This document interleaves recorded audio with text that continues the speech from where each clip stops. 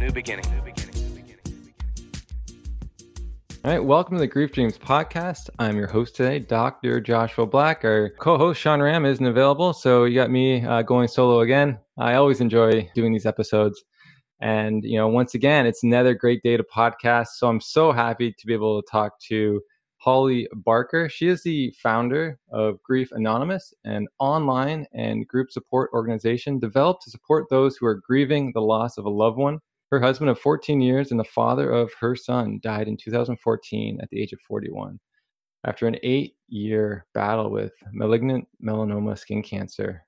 Grief Anonymous has become a national support organization, which is so amazing. I can't imagine what it feels like, Holly, for that to occur. So welcome, Holly, to the podcast. Thank you so much, Joshua. Thank you for having me today.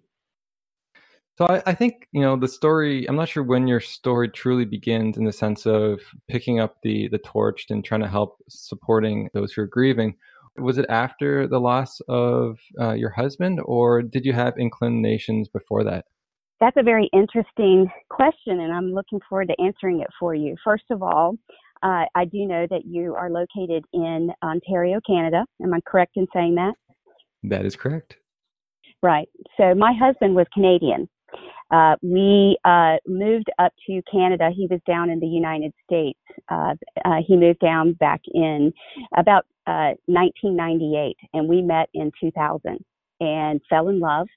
And we lived in the United States for the good part of our marriage. And then we moved up to Canada for the last 6 years of his life. We, of course, didn't know it was going to be the last 6 years of his life. So we have that in common here that I'm talking to you about this. But when it comes to the writing, to be honest with you, the way that this started was back in the early days of his diagnosis when we were living in North Carolina. And this was in 2007. And he was originally diagnosed then with malignant melanoma, skin cancer. And during that time, our family was going through just an unbelievable amount of turmoil because not only did my husband get diagnosed with a serious form of skin cancer, also we had another person in our immediate family that also was diagnosed with cancer at the same time, and we were all young. We were raising a family, both, and we had young kids, and it was just traumatic to us. And a couple family members and I, because we were caregivers, we took one day out of this event that was going on in our family, and we went up to have sort of like a one-day healing girls weekend. And we went back to where I'm from, up in Boone, North Carolina, and there's a mountain near where we live that's practically made of solid granite. And on top of it is a beautiful retreat center, kind of a spa. And we just took a day to go up there to relax, to rejuvenate ourselves in any way possible. And I had the most amazing spiritual experience, unbelievable. I actually, through the course of what happened to me, spent an hour in heaven. And I know this sounds crazy, but it really, truly happened. And the energy of it, the power of it, the beauty of it was something that's hard to even describe into words. And it lasted an entire hour. However, I only took back with me two things in my memory of what it was about. One of the things that I remember was the level of love that I experienced in this. And the other side was the connectivity that I saw. It was almost like my life flashed before me, but in a way, it was really just about the connections I had to people. And any kind of trauma or any kind of ill course that we'd had or anything of that nature all came down. All the barriers were broken, and all I felt for those people were love. And the last thing I remember is writing. I was sitting at my kitchen table, and I was writing furiously as fast as I could, and it was me just getting out into words how much I love people. And that's all I remember from the experience. And I told my family about it. I told my husband about it, and he said, "You know what, Holly, if you go and start writing these letters, if you start telling people what happened to you, people are really going to think you're crazy." And I said, okay. And it was at that time that he was going through the worst part of his cancer treatments and surgeries. And I just didn't want to cause any more issues in our family at that time. So I let it go. and I didn't do anything about it. I was helping him over the course of 5 years to recuperate from his surgeries, from the treatment that he received. And then finally, we got kind of the go-ahead, the green light, and we decided to relocate back up to Ontario, Canada. We were living in a small little community called Waterdown, which is right above Hamilton. And we lived there in absolute bliss for 5 years. Had the most wonderful experiences, made the best friends, had the greatest experiences with our son, traveled, did wonderful things. And I could tell that he was getting sick about in 2014, and he was re-diagnosed with metastatic melanoma in his liver, and he only lived for 6 more weeks. And at that time, I had sort of like it was about a month or so before his actual diagnosis, because I knew something was really wrong. And I felt the urge to start writing, and I didn't know what that was about. And then 6 weeks later, it was about 6 weeks later, he was diagnosed terminal. And it was then that it hit me. And I would wake up at 4:00 in the morning. I was dreaming about writing. I would wake up and just start writing, and right as his diagnosis hit is when it happened. And we started a page on caringbridge.org.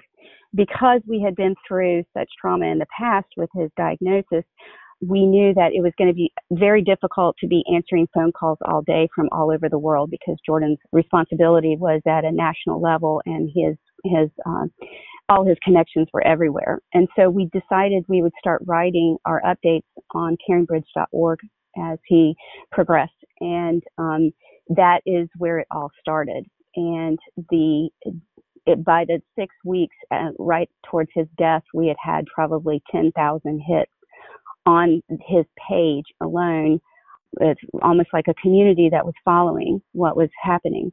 And the night that he passed away, he passed away at the local hospice in Burlington.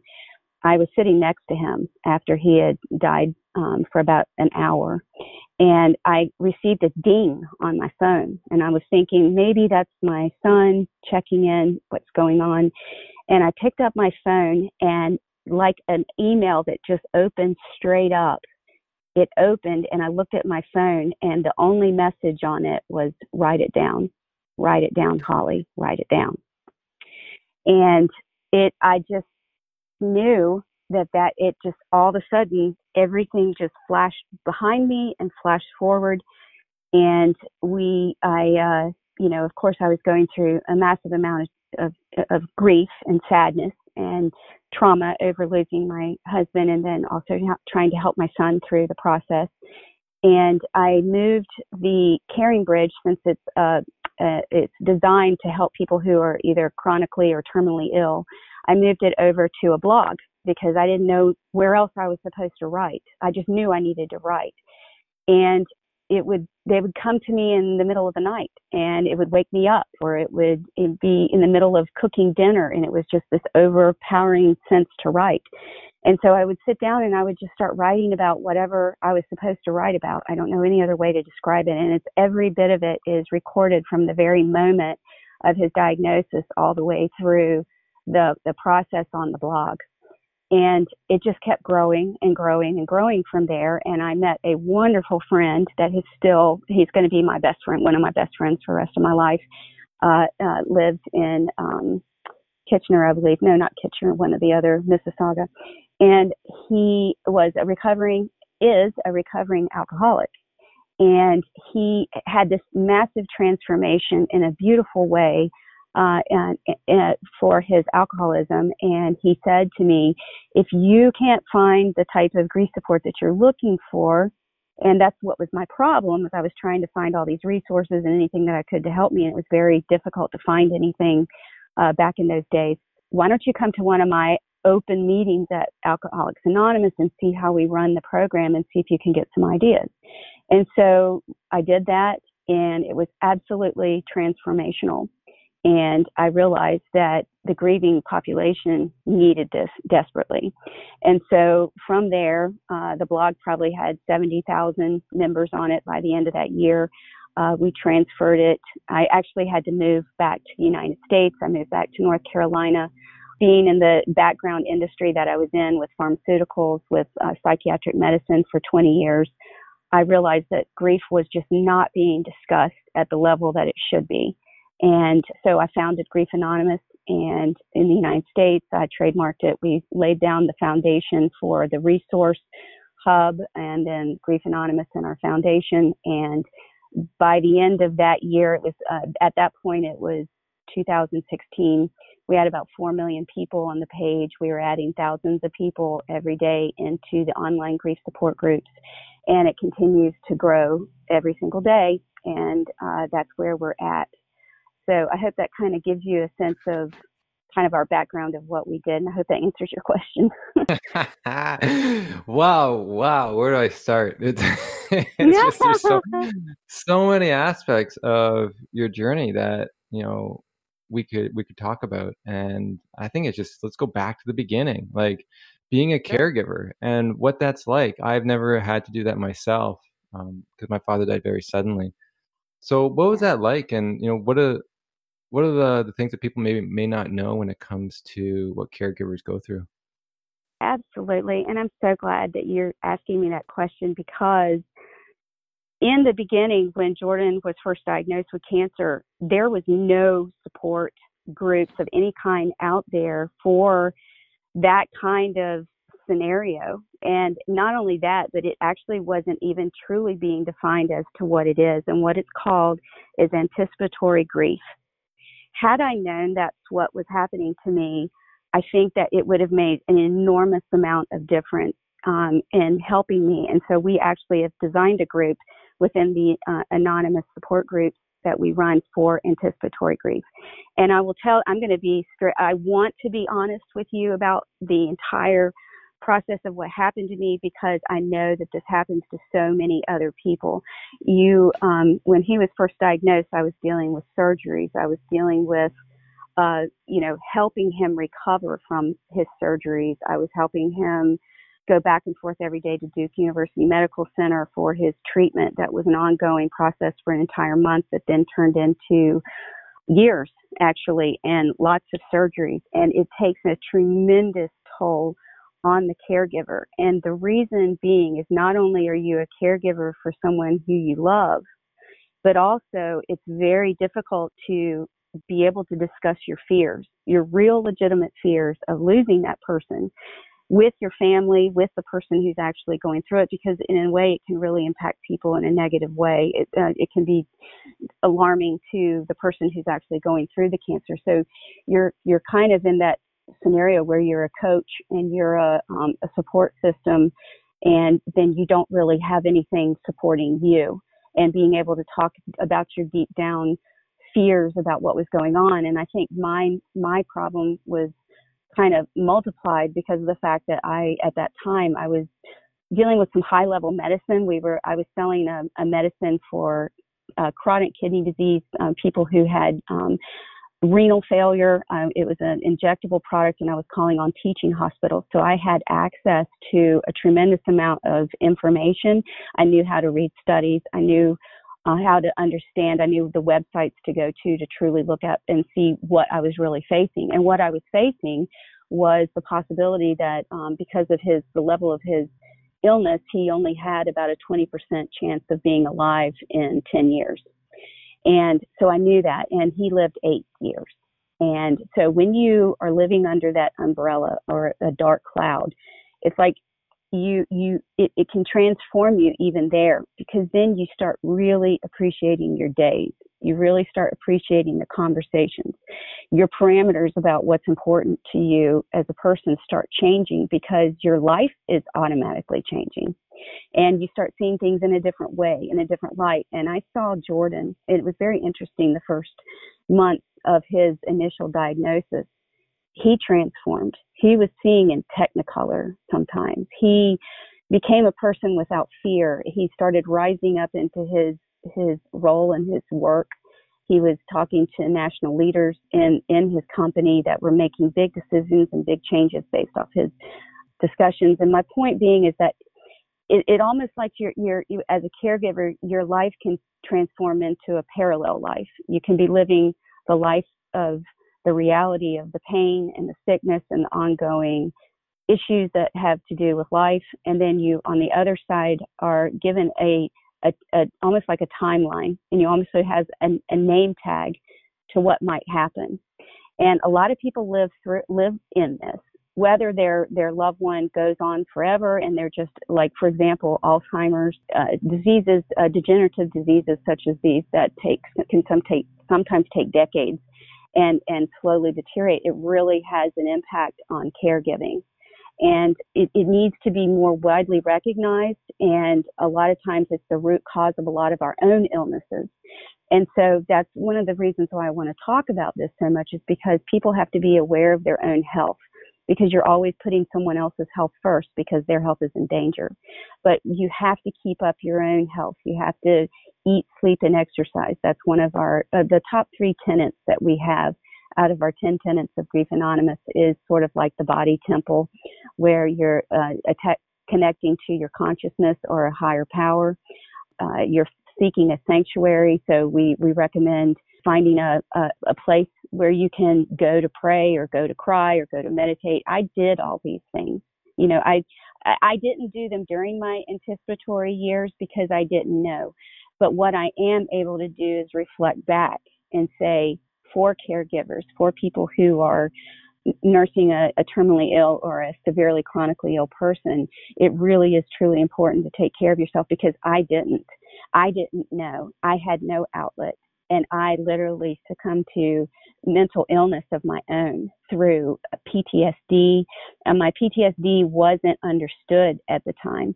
And what I was experiencing PTSD for was because I was in the middle of his traumatic surgeries. And here I am giving injectable, medicines into my husband through PICC lines, he had one that he had to take home with him, but I was also nursing. He had major surgeries all over his body, and it was traumatizing to me, to the point where my brain couldn't process what was happening to me. And then I also had no outlet for it. So I did seek out a counselor. I did seek out a psychiatrist, and they were working with me. But the problem was my grief wasn't being put in the forefront. It was, Holly has these mental illnesses and she has a sick husband, and therefore her mental illnesses are being exacerbated. That is not the case, because since Jordan and I went through this process, and then once we moved to Canada, I kind of got rid of, not saying that everybody needs to do this in any way, shape, or form, because there are a lot of people that have mental illness who are also caregivers, that then their mental illness gets exacerbated. But my point is that grief needs to be truly better defined in the medical community as a root cause to a lot of the stressors and the issues that caregivers go through. And so it got to the point where we had a lot of things going on in our family. My parents were divorcing at the time.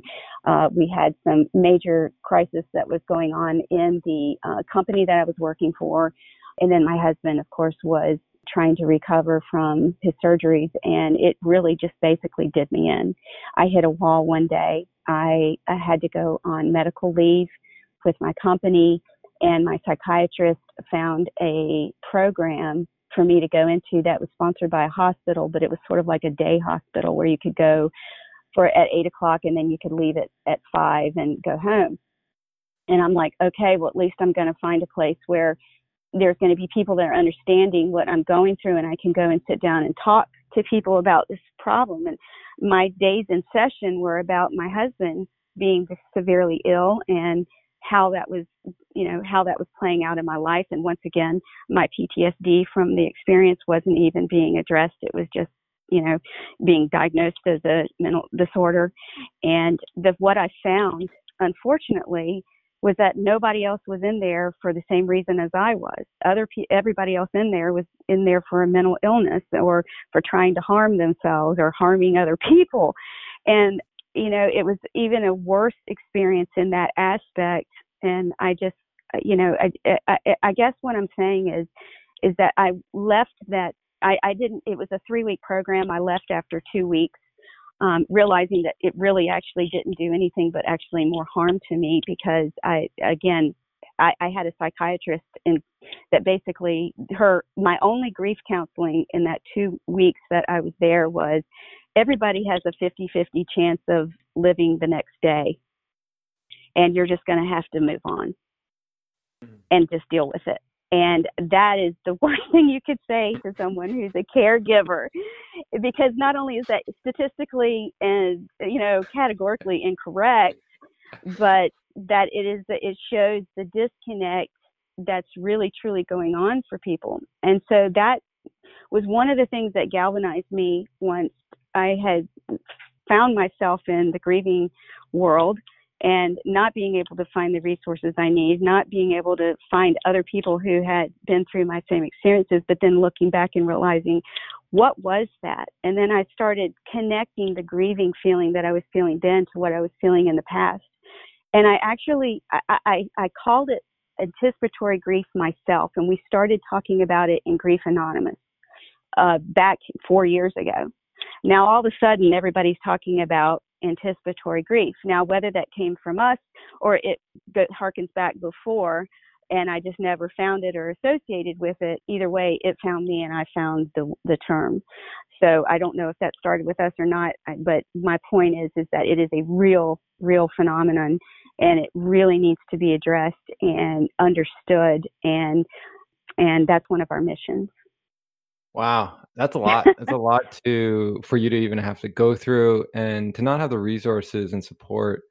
I can't imagine. So that difficulty, not only you face, but so many other people have faced along the way in trying to understand what's occurring and trying to explain it to people. So I'm really happy that you do have a part of your own program that can really help people in that field to feel heard, to normalize the experience, where you're just trying to figure it all out. And I can, like, you're talking about, I'm like, man, like I would have burnt out. Like, you're doing, not only are you caregiving for someone you love and you're experiencing those emotions, but then you're trying to like raise a child, you're trying to go back to work, and work is, like the amount of time and effort, work takes on someone. It's enough to put them to burn out, and then you have everything else on top of it. And so, like, it's just like, what do you do? But you found a way through, which is nice. It wasn't easy, but you survived. Mm-hmm. It's like those people who can survive, if they understand the difficulties and the challenges they face. And they said, like, as you stated with your vision or your experience of heaven about the love for people, it's like, how can I help people so they don't have to go through this themselves? Like, how can I make it easier for people? Because there's got to be a better way, because this is insane on what you had to deal with. And I'm happy that you really took that torch up to really help people find a way to feel supported and to normalize some concept that you said, like, maybe we're not highly available in the research or in common discussions on grief support when you started this. That's very true. And, the thing is that I've always had a very strong faith in God. But now, and a lot of people say I'm a believer in faith in Jesus and in God and all of those things, but I just can't even use those terms. I'm a knower because I've been there. And, the thing is that when you're told to write it down and you're having these emotions and having these experiences, that's basically the task that I was given. And so I'm just complying, and it has mushroomed. And I always, it's always sort of like, it's always where I go. You said, let's go back to the very beginning. That is the very beginning for me. It's sort of like my reset button. When I feel like I'm headed in a wrong direction, or I'm in a situation where I'm not sure which way to go, I always go back and hit that reset button. And I always realize that really the truth of the matter is the power of writing it down is enormous, and sharing. And that's kind of the whole way that has helped me. So going out there and actually creating a group for anticipatory grief, and then having these people join and hearing their stories is extremely healing for me, because it is a reminder of where I was, but that now I'm finding these people in the scenario that I was in, and it is enormously healing and gratifying to me personally that I'm able to connect and find these people. And one of the things that we're going to be doing is, because of COVID, and I find it very interesting too, that it's almost like, and I didn't do this in a vacuum of my own mind, creating Grief Anonymous and all of the programs and where we're at. This is a combined effort of a lot of incredible people within Grief Anonymous, within our group. And I don't know, it's just the fact that it's been extremely healing, giving back to these people, and then it just continues to grow. And I think that's the one group and the one topic that I think is probably one of our highest level of needs right now because of COVID, because you're dealing with a lot of people who are being separated, people who are aging in nursing homes that are passing away, and then not even being able to give proper burials. There's just so much right now. It's like we started something that wasn't widely available, not widely understood, and then now we've been hit with this pandemic. And in a way, I feel like the entire world now understands a concept of grief, because we are all in a new normal. And we're all, and I'm watching at a macro level, communities, countries, just everything going through at a high level. The grief process is unfolding at a humanity level, what goes on in an individual grieving person's life. And it's fascinating.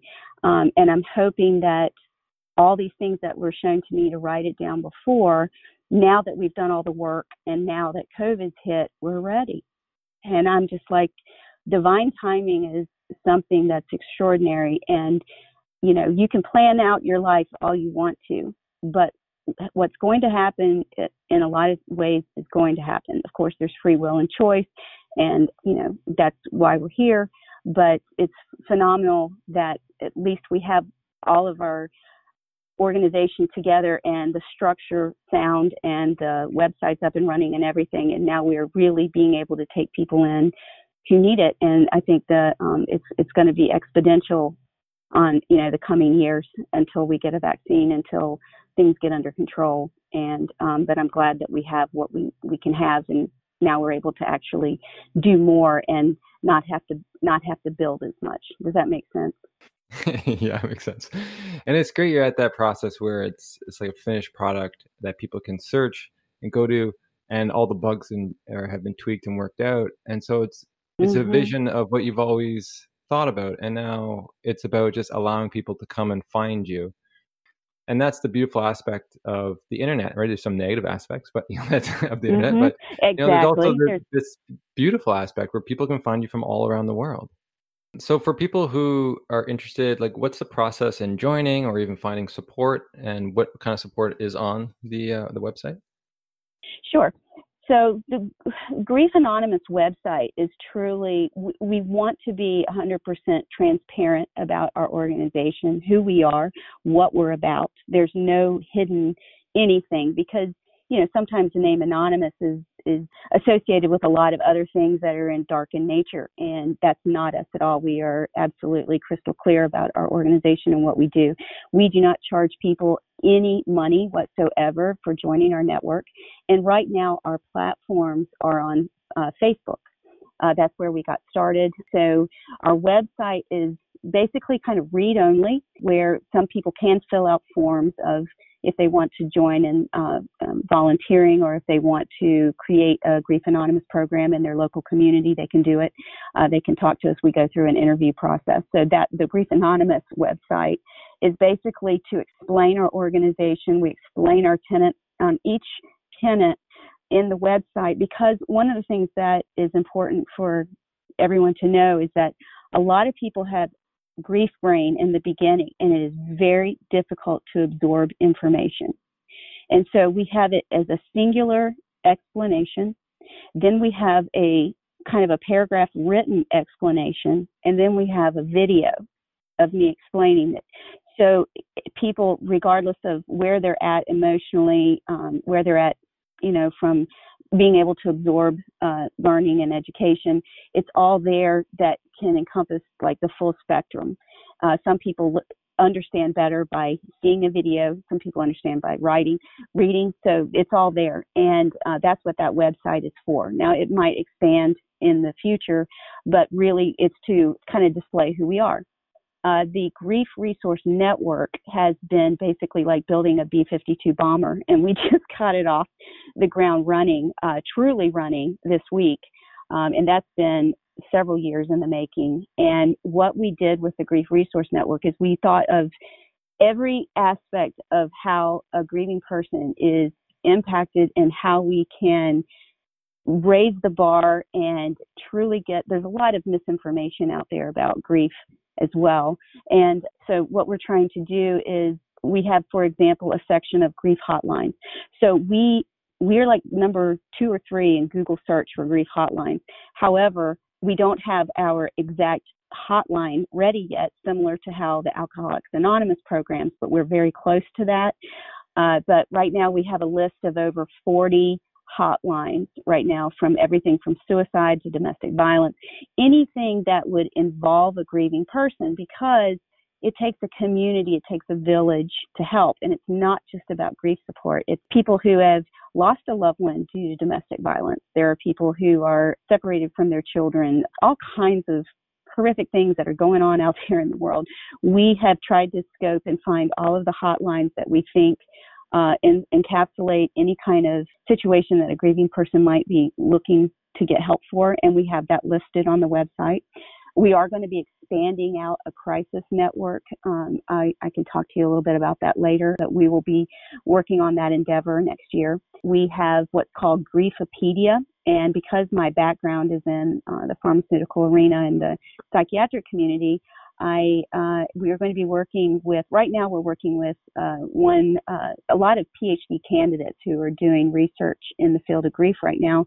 And what we're trying to accomplish is being a conduit for medical and academic institutions looking to increase their awareness and understanding of grief, because we have the population of people that would be interested in joining their surveys and their studies.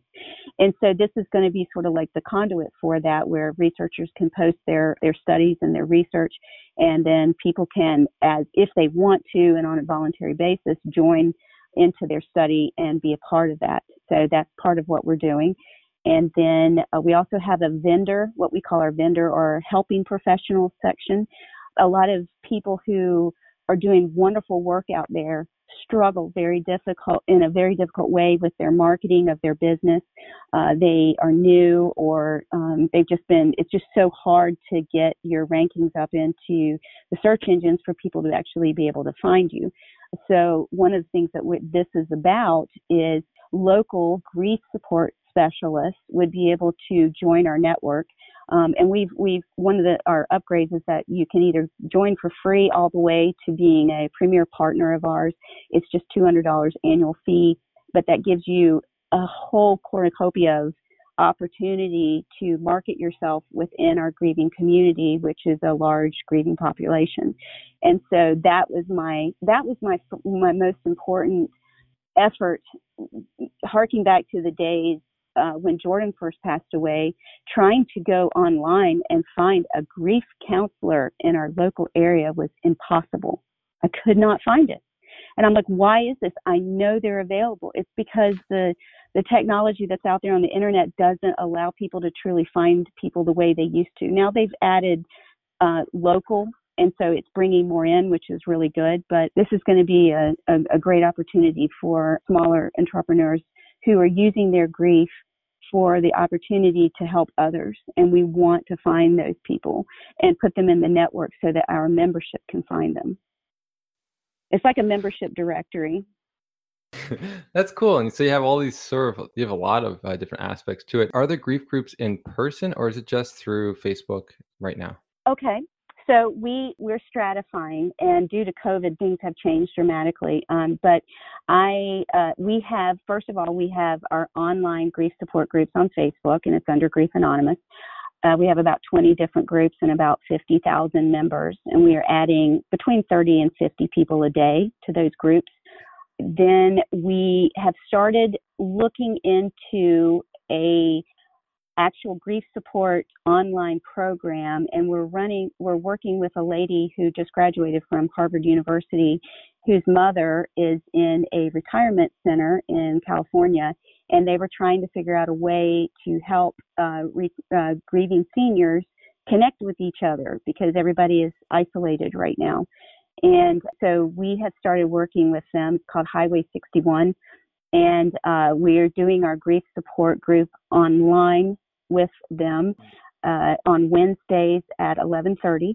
And we're just test marketing it right now. We're trying it out. We're seeing, and one of the things we like about it is it's similar to podcasts where you don't have people in front, where it's like Zoom, where it takes out all of the, well, I have to take a shower. I have to figure out a place to do this. I have to make sure, all this, that. No, we don't want any of that. So it's just kind of faces, but not real faces. And it's people being able to talk. And we run it like a true grief support program. So we're working on that. And we're looking at doing more of those within the groups online. And then we would also post them on our websites as well, but that's still in the works. And the last thing is we did start our local grief support group 3 years ago as of this month. I own a iconic little diner restaurant on Route 66 in Wilmington, Illinois called The Launching Pad. It is an international tourist destination. And we have been running our program there for 3 years very successfully. We had about 20 people a week to our group meeting that were coming. And then COVID hit. And of course, we're going through a lot of changes with, social gatherings and things of that nature. So we've tried to, we over the summertime, we held our meetings in a park in open air. Next to a river. And so we did that for several months this summer. But now that winter's coming and it's not a good time, we've actually had to cancel that right now. But we will, once things get up and running and we find a better situation, we'll probably commence to doing that, especially after there's an effective vaccine that takes place. But that's, everybody's sort of been railroaded right now when it comes to these kind of things, which I think is interesting that we have everything up and running online. So everybody's just able to go and transfer over to the online program. Yeah, I like that there is that online. A lot of people had a shift during the pandemic, and I'm really curious to know, just like as we move forward with research being done, how effective online is versus in person. Because I know there's a lot of people that may just choose online just because it's their personality style and what they want. But many people I know would prefer to be in person. And so what is there, how much of a decrease is that compared to sort of the in-person support groups? And this is what we're trying, but it's like you're doing the best you can given the circumstances. And I'm glad that there's something that's going to be offered to people. At least they can voice their concerns and voice their grief in a open setting, in a safe setting, where you said a lot of people are grieving very different aspects, and sometimes it's hard to put your grief on them in that way because you could tell they're already struggling and they wouldn't be able to hold your suffering. And so to be able to find people that can in a supportive group, I think is amazing. So, I'm really happy that's up and running at this moment. The thing that everybody's going to be different. There are some people that truly need to have that one-on-one face human connection, and that's what they're going to need most. Other people are the type of people that can't even get off their couch for a day, that they're stuck on their couch. They are in so much pain, they can't leave their house. A lot of people get, I don't want to call it agoraphobia, where they go out and it's just too much and too overwhelming, but there's some fear of leaving the home a lot of time for people, and because they're going to go into familiar sites and places and things that they did with their loved one, and it's going to be a huge trigger for them. So there's a lot of people that like to stay in their home. We also don't want to call it isolating yourself because we sort of consider it hibernating. I wish the world would consider the fact that we could go and hibernate and do some introspection and meditation and come out altogether better for it. And I hope that's eventually what happens. But, everybody needs something a little bit different. But what we've noticed is that the people who do both have enormous improvement. But even the online groups are absolutely healing and amazing, and we've had people that have developed incredible long-term friendships simply because it's not just words being typed behind a computer. board, keyboard. These people actually do reach out to each other. We actually have a national get together every single year in Nashville in October through our Dating After Loss group for widows and widowers and people who have lost fiancés and life partners. And last year we had over 150 people there, bands, all kinds of fun things going on. So from these online groups have sprung into these type of events that we have going on. So the healing and the understanding and the connection is there, whether it's online or it's local. We were just getting started with expanding our local groups. And but you know what? It's one of those things that things kept kind of being wonky, kept falling through in different ways, and that's when I go back and I hit the reset button again. And then COVID hits, the pandemic hits, and I'm like, can you imagine if we would have been halfway through this program with all of our attention endeavors put into doing local programs, and then it all fall apart? So I think I was sort of saved by God on that one, because I didn't know what was coming. And that's the funny thing too, is I've started realizing that people consider, things that they try to do as failures when they don't work. But then when you realize sometimes it's a hurdle that you're supposed to go over or step aside and go around, because there's something bigger or something more important, or the reason why things happen usually reveal themselves once that happens. So I never consider things a failure. I always consider trying, well, if that's not going to work, I know the outcome is this, and we need to get to that.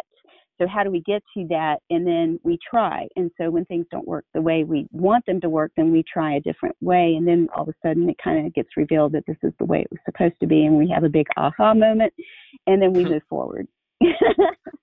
I like that. Well, it's surrendering to what is, and you can't force it before it's time. Right. And I've learned that too, with many different things, especially even awareness of like grief dreams, is you can't force it beyond its time.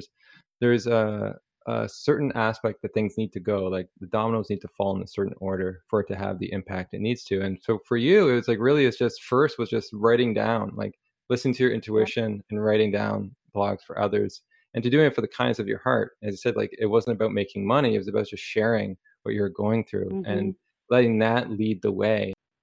I think this is a good time to transfer into grief dreams. And so let's go back, we can, to when you were a caregiver.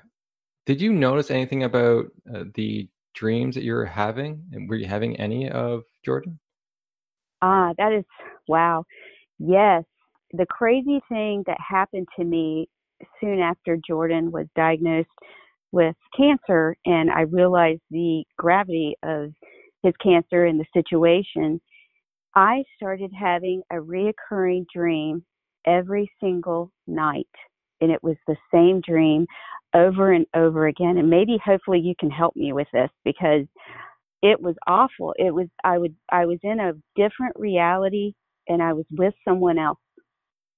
And I could not understand it. And the subject matter was never about the new person. I don't even think I saw a face of who the new person was.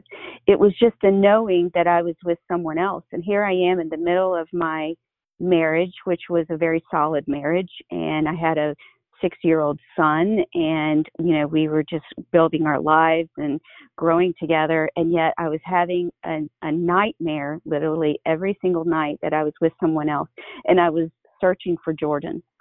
And then I would wake up, and it just happened over and over again. Wow. That is interesting. And you would think it would reflect, the grief and that you're facing, and how I you'd think say so. that. Yeah, it will, like dreams represent our waking life, and especially if like these distressing dreams, it would reflect a lot of what you're trying to process in a sense of looking for Jordan. And it could have been the Jordan before the cancer, right? And like and your visions of what life would be. And now you're dealing with a new version, one that's time limited. And it's very difficult to process that. And the emotions that go with that, especially when you're caregiving for someone, it's a different relationship, right? There's different challenges that go, and frustrations that go along with that, and different expectations you put on yourself and they put on you. So it is really like walking in a new relationship. So if I was just talking to you like I am now, I would probably just reflect on that new person is probably Jordan, but it's the new version of him that's seems different than the old version in the sense of the responsibilities, what you signed up for and all the struggles you're facing. Because people don't understand, like when you lack sleep, when you're really being burnt out, the joy in you really goes away. And when you can't have that happiness as you once did, you project, your vision of the world becomes tainted through that lens. And now the person you love, you're going to have moments where it's not as strong just because of the lack of sleep, the lack of sort of care. As you sort of said, you're trying to figure out your own mental health, like how that changes the way we see those we love. And that's the sad thing. And that's why I think having support groups, educating people on grief and even sleep, that's why like my big thing is sleep and dreams. You can help people start understanding more of what they're dealing with and maybe some of the things that they should focus some of their attention on to get back into a space where they're able to balance the challenges of life, to get back to where things used to be in a way. And, I said, like, just with your conversation, you can just sort of tell what a challenge it was to actually be in that role of caregiver. You know what? That really shed some light on me. Thank you on that, because you're right. It was, sometimes because I've had so many, I would call them prophetic visions of the future, what things need to be. I just assumed that it would be, for me, because I think just a little bit differently, I guess, than other people, is that it's a premonition of what's to come. Because I have met my new partner, who is also a widower and lost his spouse to cancer and had young children like me. So I would assume that. But I really believe what you're saying is that it is the brain trying to process a new relationship, because I could not fathom at that time the thought that we weren't going to be together. I mean, right in the middle as a young family, building your life, and then finding out that your husband has a possible, very serious terminal type cancer. It just throws you into a whole different dimension that I can't even explain. And lack of sleep was, well, I was at that time, because I was seeing a psychiatrist, I was on quite a bit of medicine taking, and so I didn't have that much problem sleeping, but yet it was kind of like a medically induced sleep to help with the PTSD and the anxiety. But yet I was still having that reoccurring dream that was just absolutely ripping me up every single day. And that went on for years. So if you can imagine, I do believe that if grief is left untreated, if grief is left misunderstood, if people are not able to share, connect, and understand, it absolutely does turn into a mental illness. The brain is no different than any other organ in the body. And you can have a sick pancreas, you can have a sick kidneys, and you can have a sick brain. And I truly believe that the level of trauma that caregivers go through can create true mental illness. And that's why I truly believe that part of the reason why God had this path for me is that I spent an enormous amount of time in the psychiatric community. My first medicine that I was actually marketing and representing was Prozac. And it was remarkable back in the day to talk to doctors, because it truly was a breakthrough medication that helped a lot of people from committing suicide. And I just remember the conversations that I had back then. And then it kind of lost its way, and it turned into a mega thing where everybody started getting, medicated. It was practically in the water. But, it's, I don't also want to dismiss the huge impact that the medical community can have with, helping grieving people, because yes, mental illness is a component and can become a part of the scenario of what happens. And with sleep, the sleep is disturbed horribly in grief. And some people sleep way too much. Some people don't sleep enough. And the dreams that come from these experiences are quite dynamic.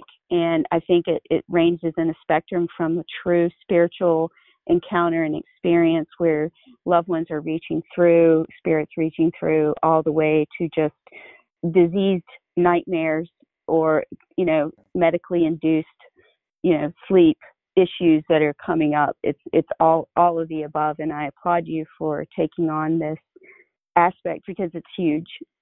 Yeah, most people, it's interesting, right? 1/3 of our life is sleeping, and really we're not taught about any of it and the benefits of it. So a lot of people have a misperception on why they even sleep and why it's important.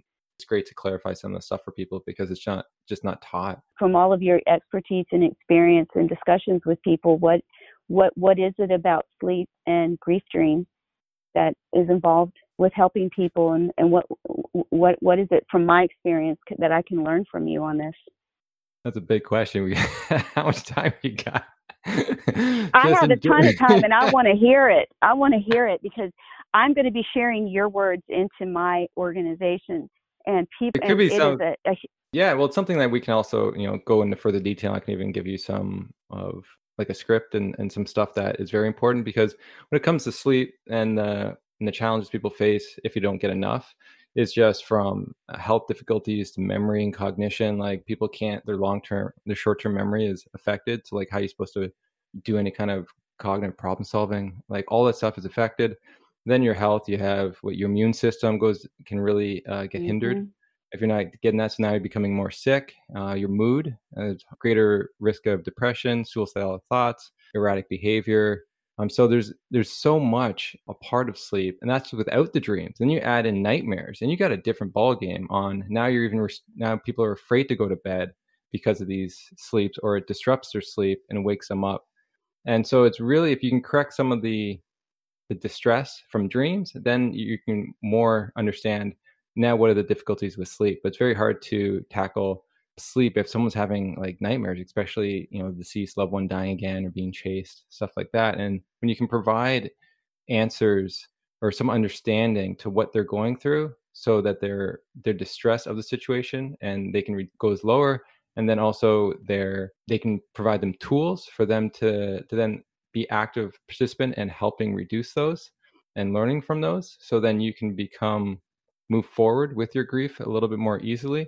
It's wonderful. And then we have those positive dreams that really have its own effect on helping people through the grieving process, and can also like help them in their sleep, because they're really intertwined. So even in like sort of trauma and our grief, sleep, dreams, and grief and trauma are very intertwined with one another. And if you change one, the other ones can get affected positively or negatively. So it's just, there's a lot to say, and that's something we can sort of talk about off air to really, if you want to put something as one of your tenants and for people to learn more, I'm happy to help you out with that. Absolutely.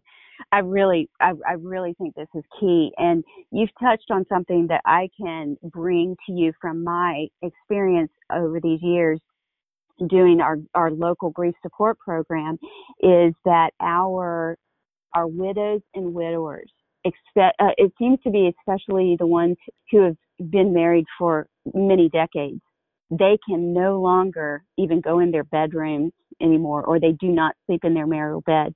And I know several people just within my own group who sleep in recliner chairs because they can't sleep in their marital bed anymore, because it's just too painful to them. And so that their sleep is being severely disturbed.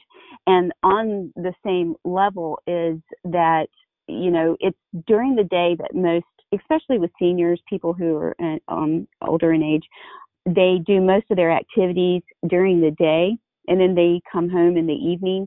And then it's those we call it like the witching hours between a meal time and sleep is the normal time when most of them have been connecting with their spouse, and they don't have that, so they have a still silence in their house. It's a palpable emotional, physical feeling that they go through. So part of that is that they're going through that separation grief during those hours before they go to sleep. And then they go to sleep, and then the dreams are happening. And not only are they not sleeping well, and they're not, coming up to a point of where they're starting to sleep and they're going through, severe grief at that time, but they're sleeping in recliners. They're sleeping on couches. And so they're not sleeping in an environment that is conducive to healthy sleep and well-being. Yeah, that's just a lot for someone to then you're trying to ask them to process their grief, and it's like, how? Mm-hmm. Like they can't sleep. Like it's too much of a barrier for healing to occur. True. And on top of that, one of the things that happens when you have a negative sleep pattern is it starts also affecting your heart. And so you're going to have, like you said, the immune system is being affected. And there's such a thing as broken heart syndrome. I mean, my goodness, it's not even nearly being given the credence that it needs to. But you know, when you have those cycles where you're not sleeping well, it is going to affect your heart in a lot of ways. And I think a lot of people suffer severely, and they're just being diagnosed. But the root cause of why they're not sleeping well is then also being compounded by heart problems. So it's not being related back to their sleep or their grief. And if we get in there and we start solving these core problems of helping people identify what's going on with them, and they start finding alternative solutions to being able to sleep, that is in and of itself going to save their life. Yeah. Agreed. So we have agreed that sleep is very important. Extremely important. That's why we have the tenet. Tenet 3 is focusing on the fundamentals of sleep, diet, and exercise. Because, and when we say that, it doesn't mean go out and run a 5K and eat a vegan diet and get your 8 hours. That is impossible. This is about getting people to the ability to even be able to go grocery shopping, because they have to go grocery shopping for one, or they can't go down the aisle with all the baby foods because their infant died.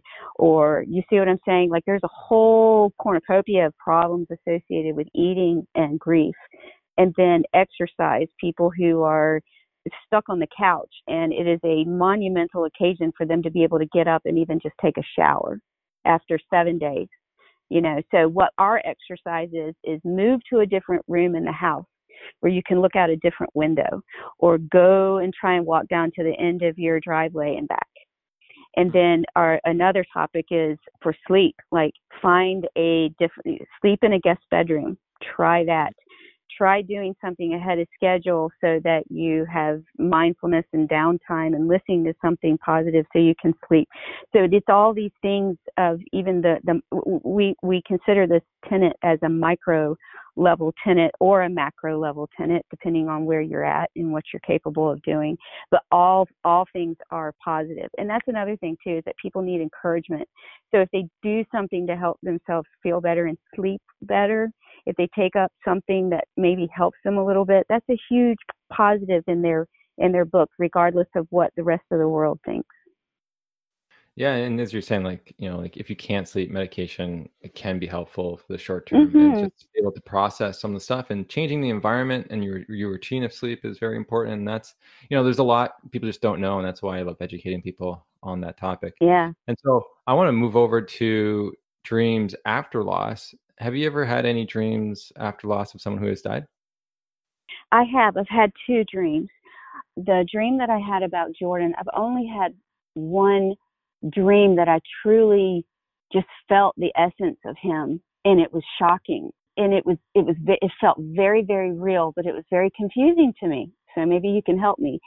I probably a couple months after his death, I dreamed that he was coming home from work, and I don't even think he knocked on the door. I dreamt that I opened our front door and he walked in. I could smell him.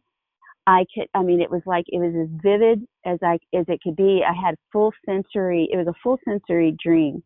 I could smell him. I felt the air come in from the cold. I felt the wind in my face, and he had his backpack from work. He was walking in, and he had kind of a look on his face. His eyes were red. You could tell he was not feeling well. And he said, "I feel sick." And then he just walked past me and walked up our stairs. And it stunned me. And I guess the dream stunned me so much because it was so sensory that I just woke straight up, like he walked through me. And I don't know anything about that. I don't understand it. What an experience, though, right? Like, and a lot of people, it's interesting because, you know, there are a lot of people that long to have a dream where they can see them once again and have that sensory experience, because that's the thing that's missing in your life.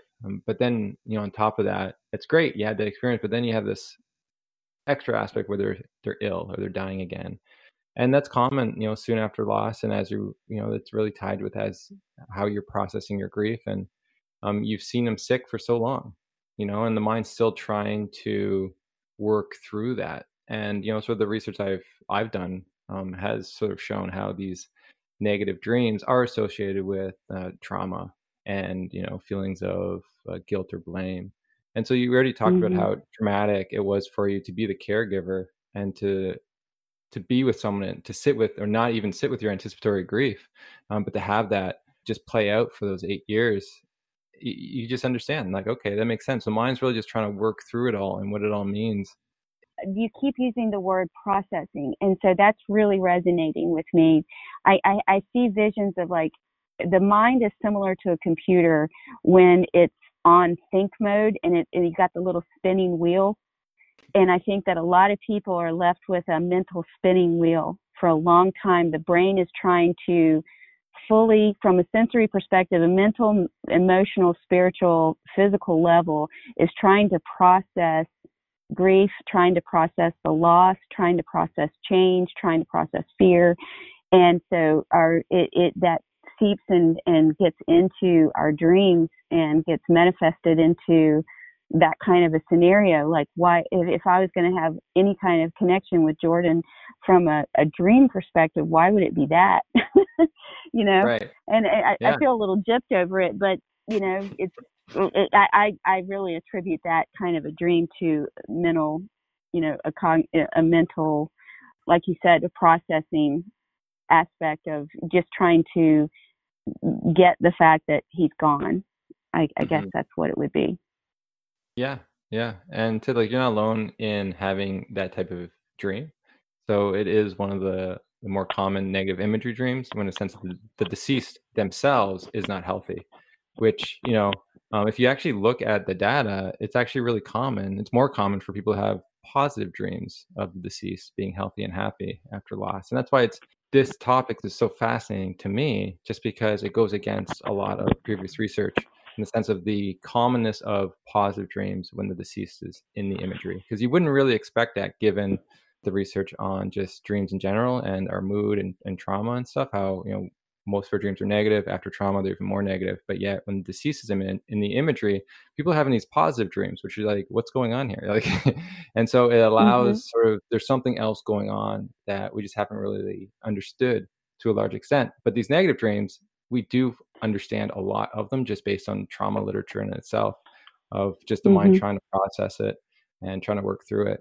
And that's the beauty of sleep, is it's processing. You're not just shutting down, right? Your mind's very active in sleep, and it's trying to process your waking day and help you out. And when you remember these dreams, you get a glimpse of what it's working on for you. And like, that's why, like with Mm. grief, a lot of people think you have to be consciously looking at what you're doing to have growth. But no, like when you're asleep, your mind's working behind the scenes. I don't know everything the body's doing, but I know it's doing a lot more than I know. It's like, I don't know how a cell phone works, but I'm using it, right? Like, it's just kind of the same thing. It's like we're using something and but we don't fully understand what actually is going on underneath it all that's helping us Mhm. be healthy and happy. And you're just trying to find give it the environment to do what it knows how to do, which is heal. And so if we can give ourselves that environment, all of a sudden it can do its job, right? Like the body's so phenomenal and resilient at working through grief and trauma if we can give it the environment to grow. Well, I know that this is your expertise and this is what you hear every day. But for me, learning from you, this is something very important that I want to relay out from this, is that when you are having these dreams, it is your brain working for you and working, sort of like doing the back end work for you. So a lot of times what I try to help people understand moving forward is that not only if you're doing something positive for you, if you're doing it with the intent of doing something positive for you, and you know that you're doing it's sort of like you're taking, today I'm going to go on a fantastic nature hike to so and so. If you just do it for that reason, you're going to get a lot of positive experience from it health wise. But if you say to yourself, I'm going to go on this hike and do this because it's going to help me with XYZ, and then you go do it, it's sort of like compounding the positives. And from an emotional, mental, spiritual perspective, I think it actually exponentially helps you more when you're doing things with intent and knowledge of why. And so when people are saying to me, I'm having a difficult time sleeping, I'm dreaming, through this whole process, my response back to them now, because of what we've discussed, is that is your brain working in your behalf during sleep to help you process through what it is that you're going through. And so when people understand that, that anxiety that develops because of it, now they understand why, then they can wake up in the morning and go, wow, my brain was working on my behalf big time last night. Yeah, it's like thanking your mind for doing the legwork for you, like having a It couple of is, it is assistants in the background. it is working using gratitude, because a lot of people, that word is a very contentious word in the grief community. You can't go to someone who's lost their child from suicide due to PTSD from coming back from a war. You can't say to them, what are you, you need to think about this whole process and what is it that you're grateful for. That is such a nails down the chalkboard communication for people. But what you can do is talk about the sparks of gratitude within the everyday experience of a grieving person, and being able to say, this is what your brain is doing on your behalf for you while you are sleeping. Then it takes on a whole different realm, and then you start to understand where the gratitude comes from. And then once people understand what gratitude is there for them in the grieving process, then they start understanding it. And the more you understand that, and the more you embody this and espouse this into your everyday healing in your life, the bigger it grows, and the more help you can get from it. And so your discussions on these things are very, very highly needed in regards to sleep. I think it's crucial. So this is great. I'm glad you're telling me these things. That's good. Yeah, so like and when it comes to dreams, a lot of people just don't understand the symbolism and the aspects. And it's okay not to understand something, but know that it's not against you, like it's trying to help you. Mm-hmm. And that's the whole Mm-hmm. thing with the Grief Dreams website and platform, is to help people try to find answers and some understanding that can help them Mm-hmm. see the meaning behind it all, so they can then be able to tackle some of those issues, especially if they're negative dreams, right? All right. Right. Lastly, you said you had one more dream, and what was that? Well, the other dream that I had to do with my grandmother. My grandmother and I had a very, very, very strong relationship for all of my life, and both a supportive from my side to her and her to me all the way through. At the end of her life, she developed a brain cancer from lung cancer, and it was kind of a long journey for her, and things went downhill for her really fast. And after she died, a month or two after she died, and this was during the time as well that Jordan was going through his cancer, I had a dream about her. I dreamt that I was in her home, and it was almost like a scene out of the Wizard of Oz, where the house gets lifted up in the cyclone.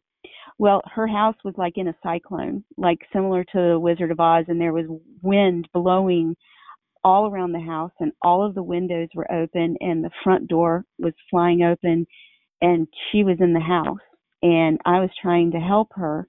And it was a very dark, I could see in the dream, but it was just an ominous dream, and I was trying to help her, but it was almost like I was in her own mind or something. I don't know. And it startled me and woke me up, and there was no resolution from it. It just seemed like she was not in a good place. Yeah, it's really interesting, and it does seem as if you're watching something rather than like it's a part of you in a way. But like how you said, you're trying to help, but it was just like so much storms. And so, what was your relationship like with her? Because that may have an understanding on why you're dreaming like that. Well, my grandmother, towards the end of, well, this wasn't, I don't think this was directly related to her cancer and her illness, but my grandmother also suffered from mental illness. And so there was a lot of strife in our family, and she was sort of in the middle of it. And I had a young son at the time. I was living out of town, so I was removed from the drama that was going on in the middle of the situation. And so the ending of her life and the last years of her life were a little bit of estranged.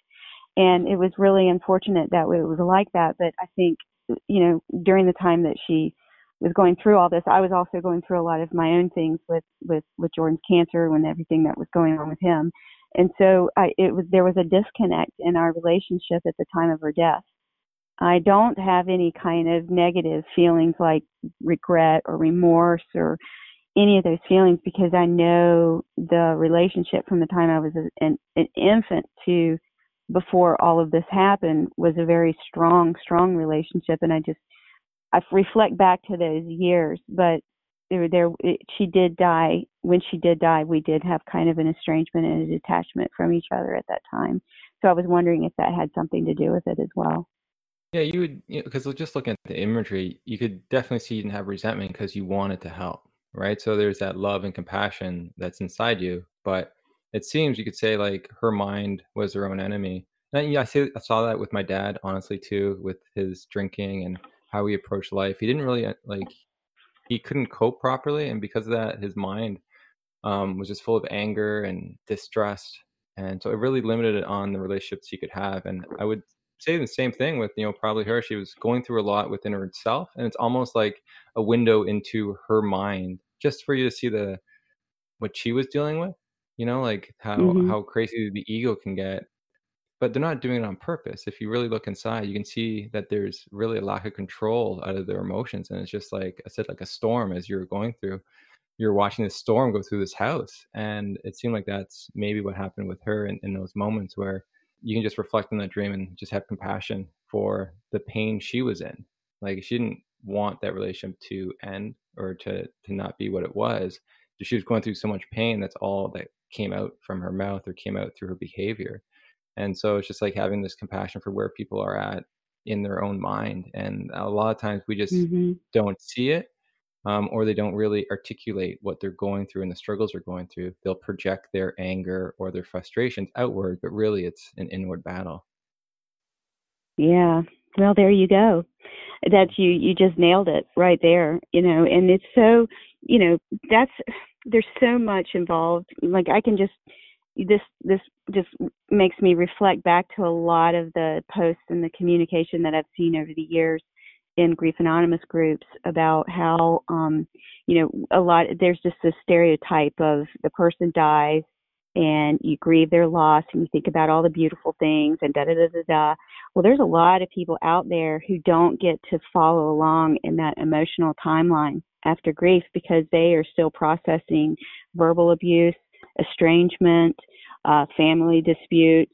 So many things happen to people on the other side of loss that people don't talk about. And so a lot of the sleep disturbances probably do come from the conflict and the fallout from grief. And we even often talk about this, that the loss of that person in your life is 50% of the trauma. The other half is the fallout afterwards of dealing with it all and because so many people don't know how to process their own grief. They lean on to others who are only trying or so overwhelmed with their own grief that they can't hardly even help themselves, much less help other people. And it's almost like people get thrown in a swimming pool together and nobody knows how to swim and everybody's just trying to survive and save themselves or save others. And that's when people sink. And I can see how the dreams and the sleep get disturbed from all of these experiences. Grief is very messy. It's not for a lot of people. It's not just a clean and tidy, experience like the movies make it out to be sometimes. Yeah, that's true. Okay, I'm curious for the last question. We always like to Hmm. ask is if you could have a dream tonight of Jordan, what would that look like to you?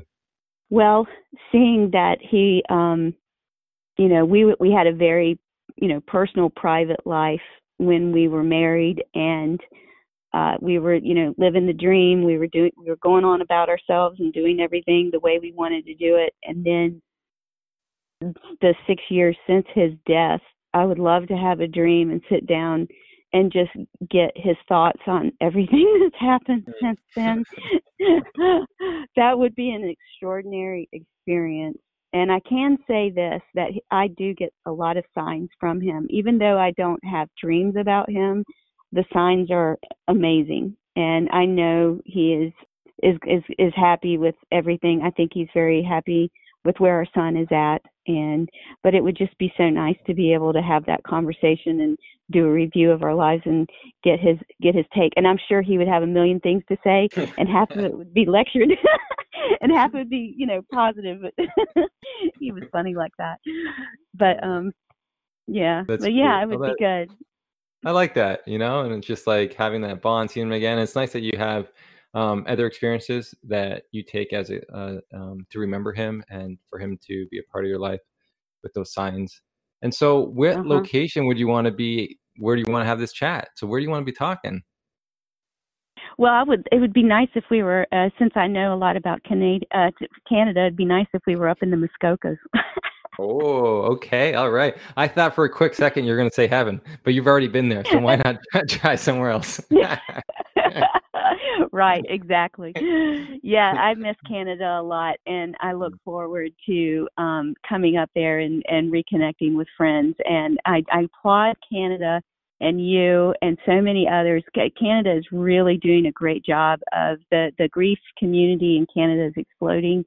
I'm very happy to see, and there's a lot of the spiritual connection that's going on up there, and it seems to be a lot more accepted and free flowing up there, and so it's great, and I give you guys a lot of props up there. So, this has been a wonderful podcast. It was great talking to you. I said we could have talked for hours and hours, but we got to sort of cut this short. But I want to, so at the end of the day, just want to thank you for just sharing and being open and honest and following your heart as you move through your own loss to then help others. And so where can people find Grief Anonymous again? Okay. So we have two websites. One is griefanonymous.com. The other is griefresourcenetwork.com. And then all of our online grief support programs can be found on Facebook. All you have to do is go to Grief Anonymous, our main page, and within the page is a groups section or a groups tab. And once you hit on the groups tab, the tab will fall down and you will see over 20 different groups to choose from. And one of them is anticipatory grief, as we talked about. So once again, Absolutely. Thank you so much for being a part of the podcast. Thank you so much for having me, Joshua. This was really helpful on my side as well. Appreciate it immensely. Okay, so for anyone who wants to check out more on Grief Dreams, you can go to griefdreams.ca for more information. And if you want to contribute to the podcast and help us out a little bit, there's some links on the website. You can contribute there. And if you have Facebook, you can join the Grief Dreams group and share your dreams or listen to dreams of others. We're on Twitter and Instagram at Grief Dreams, and with love and gratitude from us to you.